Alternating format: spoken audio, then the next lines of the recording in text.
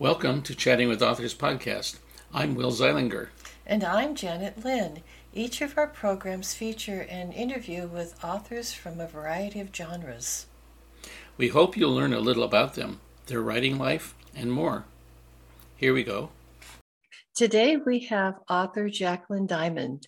She is a USA best-selling author and is known for her more than 107 romantic comedies, medical romances, Regency romances, and mysteries. A former Associated Press reporter and TV columnist, Jackie has been honored with a Romantic Times Career Achievement Award. Jackie is currently writing the Sisters, Lovers, and Second Chances series. The book, Going Home at Your Age, will be released this summer. It is part of the Better Late collection of romances featuring couples over 50.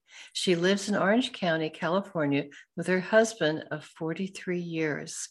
Welcome, Jackie. Hi, Jackie. Thank you. 107 books. That's one book a year for more than a century. That's right. I'm really much older or younger than you. Take your pick. What you would call prolific. Prolific, yes. I know. And people get the idea that if you write a lot of books, that means that you're being careless or sloppy. And that's not necessarily the case. It certainly isn't with me. I care a lot about my plotting and my characters and my readers. Some books went quick and some went more slowly. So here I am. Well, that's great. So tell us about your current series, Sisters, Lovers, and Second Chances. This is a series that started out just to be a single book about a woman, a doctor, and she's over 50.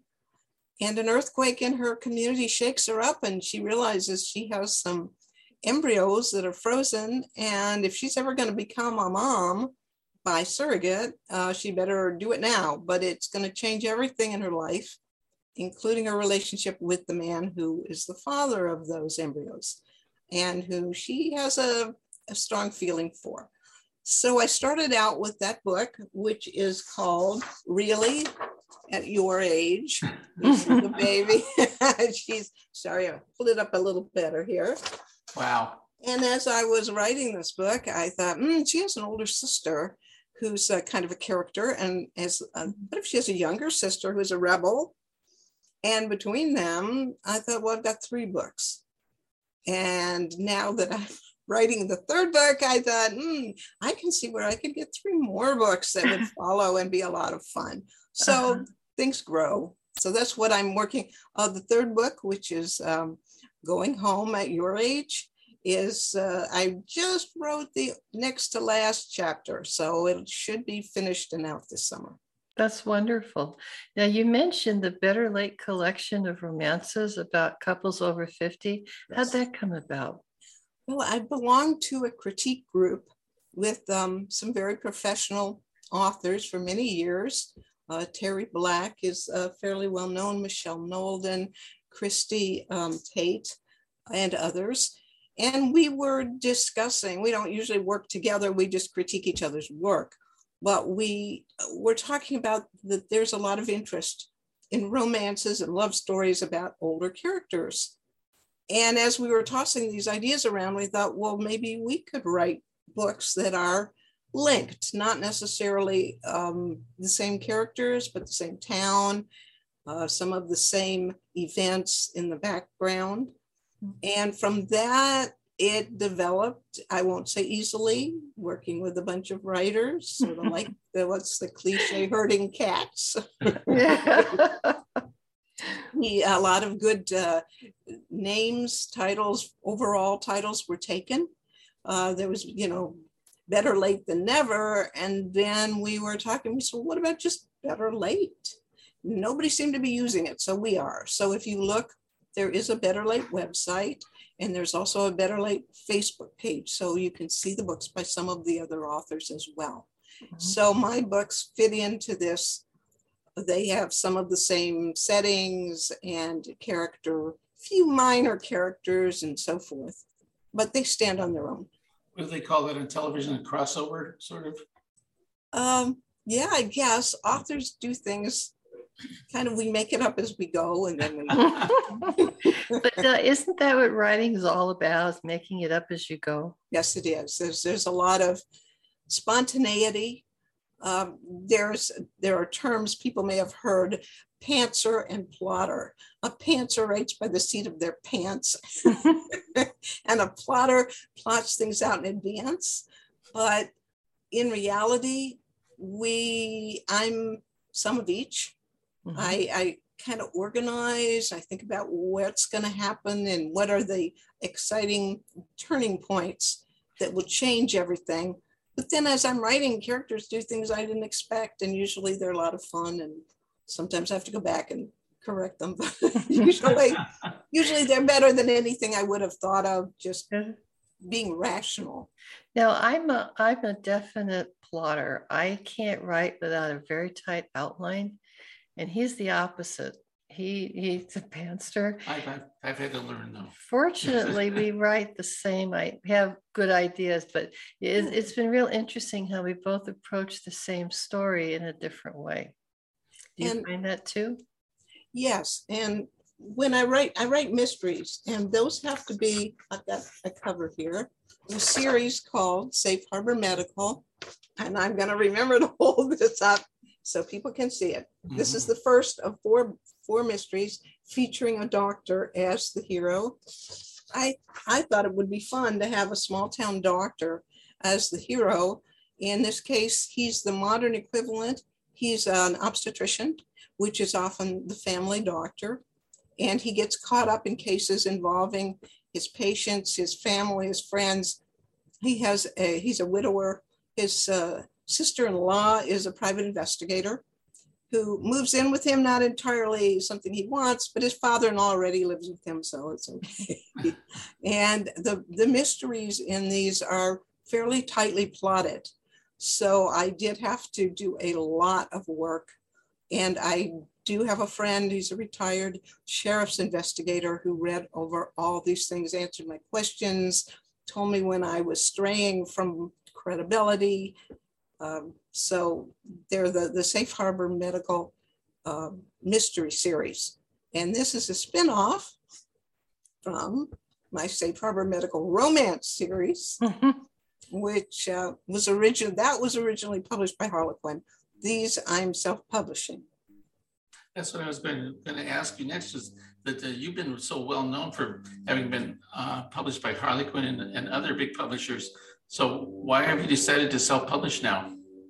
It's a good question.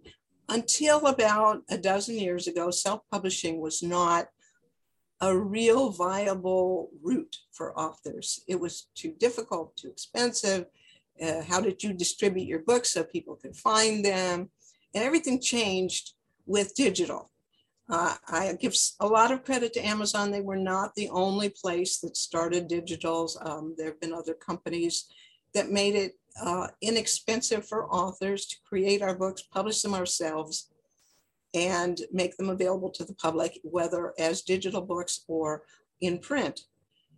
This expanded our opportunities. And I reached a certain point where I had finished the Safe Harbor Medical romance series, loved the characters, loved the setting, and I wanted to write mysteries, and that really doesn't fit with what Harlequin does. So I said, well, guys, it's been fun. I'm gonna take this chance. I've saved up my money and reached the age of Social Security. Admit it, and I'll take a chance. So that's what I've done. And I wrote 4 books in that series and got very good responses. I won't say I got rich on it. I wish somebody would make a TV series, which I think would make a great one. Somebody listen. So of all these books that you've written, is it hard for people to find stuff that you've written years ago? No, it isn't. Besides the fact that a lot of used books are wandering around, and I wish they wouldn't, because I don't make any money off of them. Also, I revise things. What happens is an author with a conventional publisher we sign a contract, and normally there's a clause that says at a certain point, and it varies, you can get your rights back. So I have got the rights back to a lot of my older books, which I then revise, updating where I can without, sometimes you can update with cell phones and sometimes you can't. Mm-hmm. And then put new covers, write new blurbs, and make them available. So if you go to my website, which is jacquelinediamond.net or .com, but Jacqueline Diamond is the important part. I have most of my books listed there, hopefully easy to find. You can, if you see the front page, it'll show what's on sale right now and some things that are, actually I have one book that's free right now, but I can't guarantee it will always be free. So you should look at jacquelinediamond.net to find out what that is and download it. Well, at the end of our recording of your program, we will have your website posted so people can go there. And good. I don't have to keep repeating it over to, hey, people, listen. Yeah, and they can get more Jacqueline Diamond books. Now, I have to ask you, you are juggling a lot of balls with a lot of novels. How on earth do you keep them straight? Are you ever afraid of using, like, plagiarizing yourself? Well, I will admit there are some themes that tend to recur. A very popular one is The Secret Baby.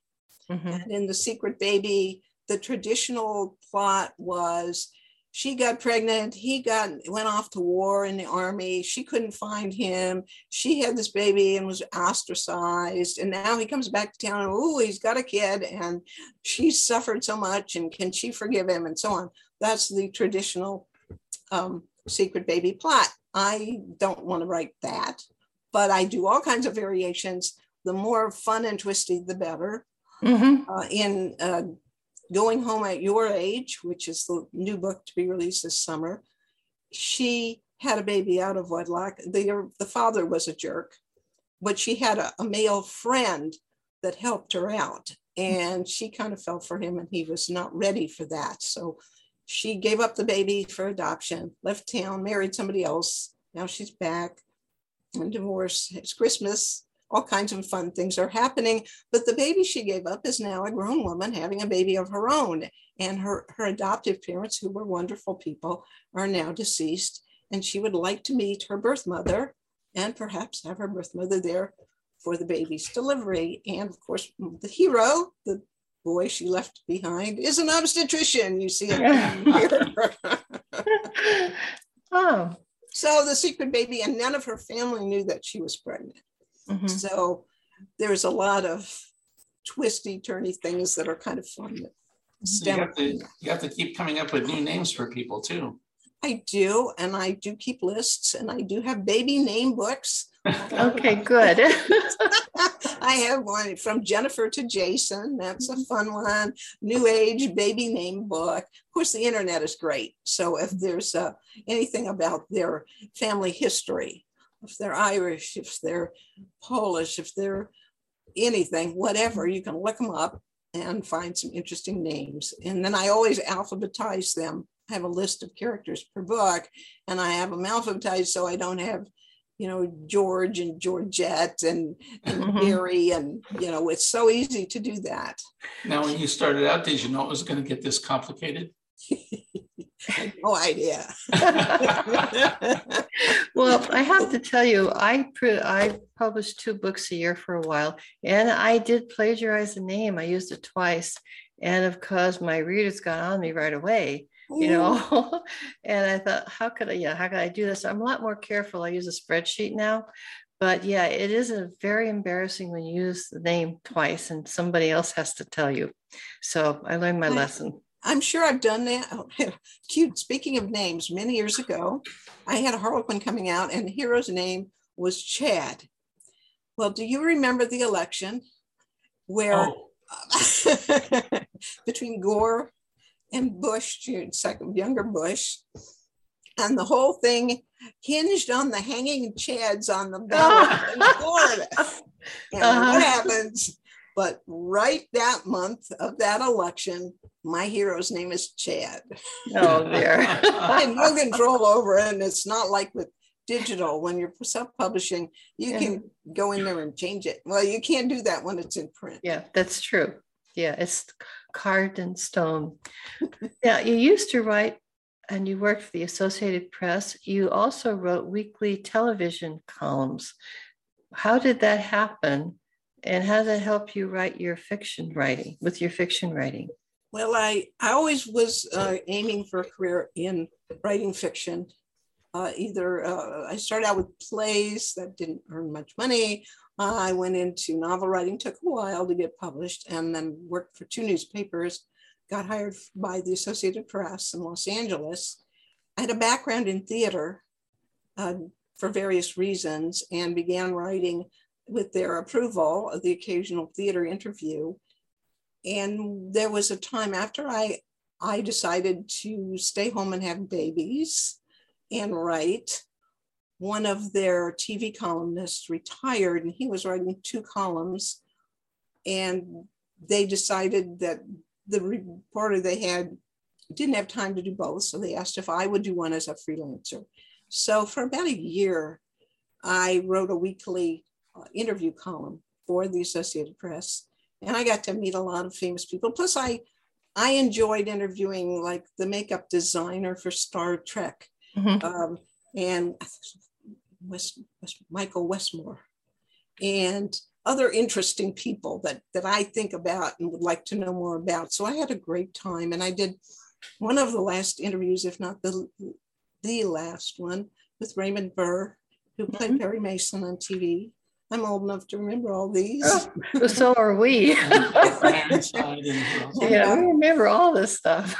So it was really a lot of fun. And then times changed. They got a new bureau chief. They decided they didn't want to have a freelancer writing their columns. And so I was off to do something else. But I was writing novels, and I taught writing online for a while, and that was interesting. Mm-hmm. But, did any stories come to you from those experiences? Well, I learned a lot from them.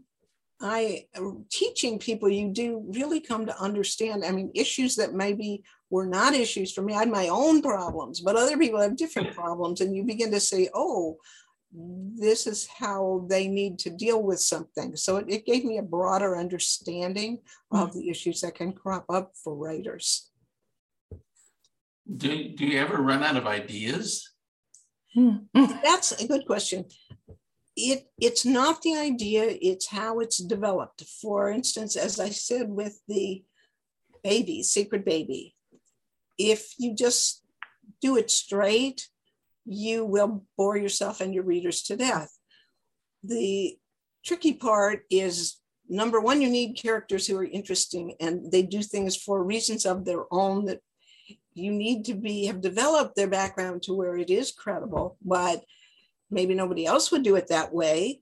I just reissued a book called Diagnosis Expecting Boss's Baby, which is the first of a trilogy, Dr. Circle. And it's available on Kindle Unlimited for free for those who subscribe, in which the heroine was a secretary, but now she's an executive assistant. She's been upgraded in my revised version to the doctor who's the head of the hospital. And they indulged, she got pregnant and she's afraid to tell him because she lied on her application, and she has a few other sketchy things in her past. And most people wouldn't let that stop them, but she's a little kooky and she's trying to juggle too many balls. And so there's a lot of humor as she gets herself into more and more trouble during the course of the book. So you come up with these twists, and they come from character. And you also think, well, what if this, who would do that? What would happen if this other thing happens? So you play variations. Well, good. So what advice do you have for an up and coming author who's just starting out? Good question too. One of the trickiest things for a beginning writer is finding your voice. Who are you? What makes you distinct from everybody else who's out there? You don't want to sound like everyone else. And you need to do a lot of writing to find out who you are and get feedback. Get not just one teacher, although we could start with one teacher if they're helpful to you. and feedback from other writers, but don't stick around if they're running you down. So kick them to the curb and keep going and until you find somebody who's not bringing you down, and try different things that appeal to you. So don't be in a rush to just, oh, I'm going to write the great American novel, make $1 million, throw that up on Amazon and everybody's going to flock to read it. You're probably going to be very discouraged, and some people quit writing entirely. And that's unfortunate. Give yourself a break. You have to learn the skills, find out who you are, what you have to say, and learn as you get into it and you're writing more, then learn about the profession. You have to respect the profession of writing. It changes. It's very different now from when I started out in the 80s. I'm just making it up. And you have to go online, maybe take some courses, get on Facebook. There's groups for writers. Another group that I met you guys originally in Orange County chapter of Romance Writers in America. That's a great group. The chapter is now disaffiliated from the national organization for complicated reasons. It's called Orange County Romance Writers, and you can find it on Facebook. They have their own page. They meet once a month. You can attend virtually, so you can sign up to just wherever you are. If you're in Timbuktu, you can attend from Timbuktu. And every roughly third meeting, they meet in person in North Orange County, California. So if you're in the area, you can come and meet everybody, or you can be on the big screen and be saying, hi, here I am. And they have really good speakers. We had Maggie Marr, who is an attorney who represents intellectual rights. So we learned a great deal about intellectual rights for writers and authors. There's Celeste Holm, that was the actress. Celeste Barkley was one of our speakers about writing. So you can learn a lot from groups like that, and you can meet other writers and get feedback from them. I agree with that. We would not be where we are now if it wasn't for all the organizations that we've been a part of. Now, I have to ask you what I ask all of my authors. Do you eat and drink when you write? No, never. Water. Thank you for the excuse, Janet. The only thing that I eat or drink while I'm writing is water. Oh, coffee. I'm sorry. I do drink coffee. Do you? And do you listen to music when you write? Never. It's too distracting for me. Really? Yeah, I've never been able. I like to have silence. I informed my husband and children when my children were young, you do not disturb me when I'm writing. You do not ask me questions. If people call me, I'm borderline rude. I'm working. Yeah, people should realize that it's work. It's work. It's not. It is. Yeah. It is. And sometimes people used to, they'd go, "Oh, I didn't know you worked." I go, "Yes, I write my books." So, Janet likes instrumental music. Puts her in the mood. Yeah, I can't write without noise in my head and food in my mouth. So I eat and drink, and water, and I eat, drink, water, and listen to music. Well, I think each person has. It's like finding your voice. You find your process. Well, the thing is, I have to be totally stimulated to write. Everything, all my senses have to be in work for me to do that. Now, he is like you. He has to have total silence. He drinks water, but that's it. And when we write together, it's like we're in a room, but we don't like each other because we're not talking to each other. How can you write in the same room? I guess we have an office we built, and sometimes we'll be across the room from each other. And I'll look over. I said, people didn't notice. They really think that we didn't like each other at all. We were just sitting there pounding away. Writing two different chapters and that kind of thing. Well, it is ironic because I used to work in a newsroom and it was very noisy, but I was not writing fiction. And that to me is very different because writing fiction means you're working on multiple levels. So you're working on the intellectual level where you're thinking of what's the shape of what you're writing, or I do, and you're also working on an emotional level where you're inside the characters, the viewpoint character, and feeling what they feel. If you don't feel it, the reader won't feel it, as I'm sure you guys know. So it's a multiple process. So for me, I don't want any interference at all. We talk with one writer who has kids and writes all by. She says, I only want to be. Only come to me when if you see fire or blood. That's it. That's it. And the kids grew up, there's fire or blood, then they interrupt mom. That's it. Yeah. My kids learned, and my husband's very good about that. Do not disturb me. I'm lucky that I have my own office. We planned that. I was well, it's not old now to get married. I was 28, but at that time it was somewhat old, and I was already working at a newspaper. I don't think I published any books yet, but I knew who I was and what was important to me. So it was very clear in our relationship that my writing, even though at that time I had an outside job, that this was work, this was my profession. And this was not secondary. I was not, first going to go cook the meal and then take whatever time I could get to write. Didn't work that way. Yeah. So if you can establish the guidelines when you're starting, it's much, much easier. I had students that really had a hard time and really could not even write till they were older. Sometimes kids were grown, sometimes they were divorced or widowed or whatever it took. And they were very frustrated by that. I mean, we have to live with the realistic parameters. You have to have a job, you got to have an income, but the people around you need to respect you. That's true. Jackie, it's been wonderful talking with you. It's been a long time since we've talked. Yes. And I appreciate you being on our show. It's been fun for me. Boy, this time has flown by. Oh my goodness. Okay, well, listen, you take care and good luck with everything you're doing. Thank you for having me. Thanks, Jackie. Bye. Thanks for listening to Chatting with Authors podcast. Until next time, I'm Janet Lynn. And I'm Will Zeilinger.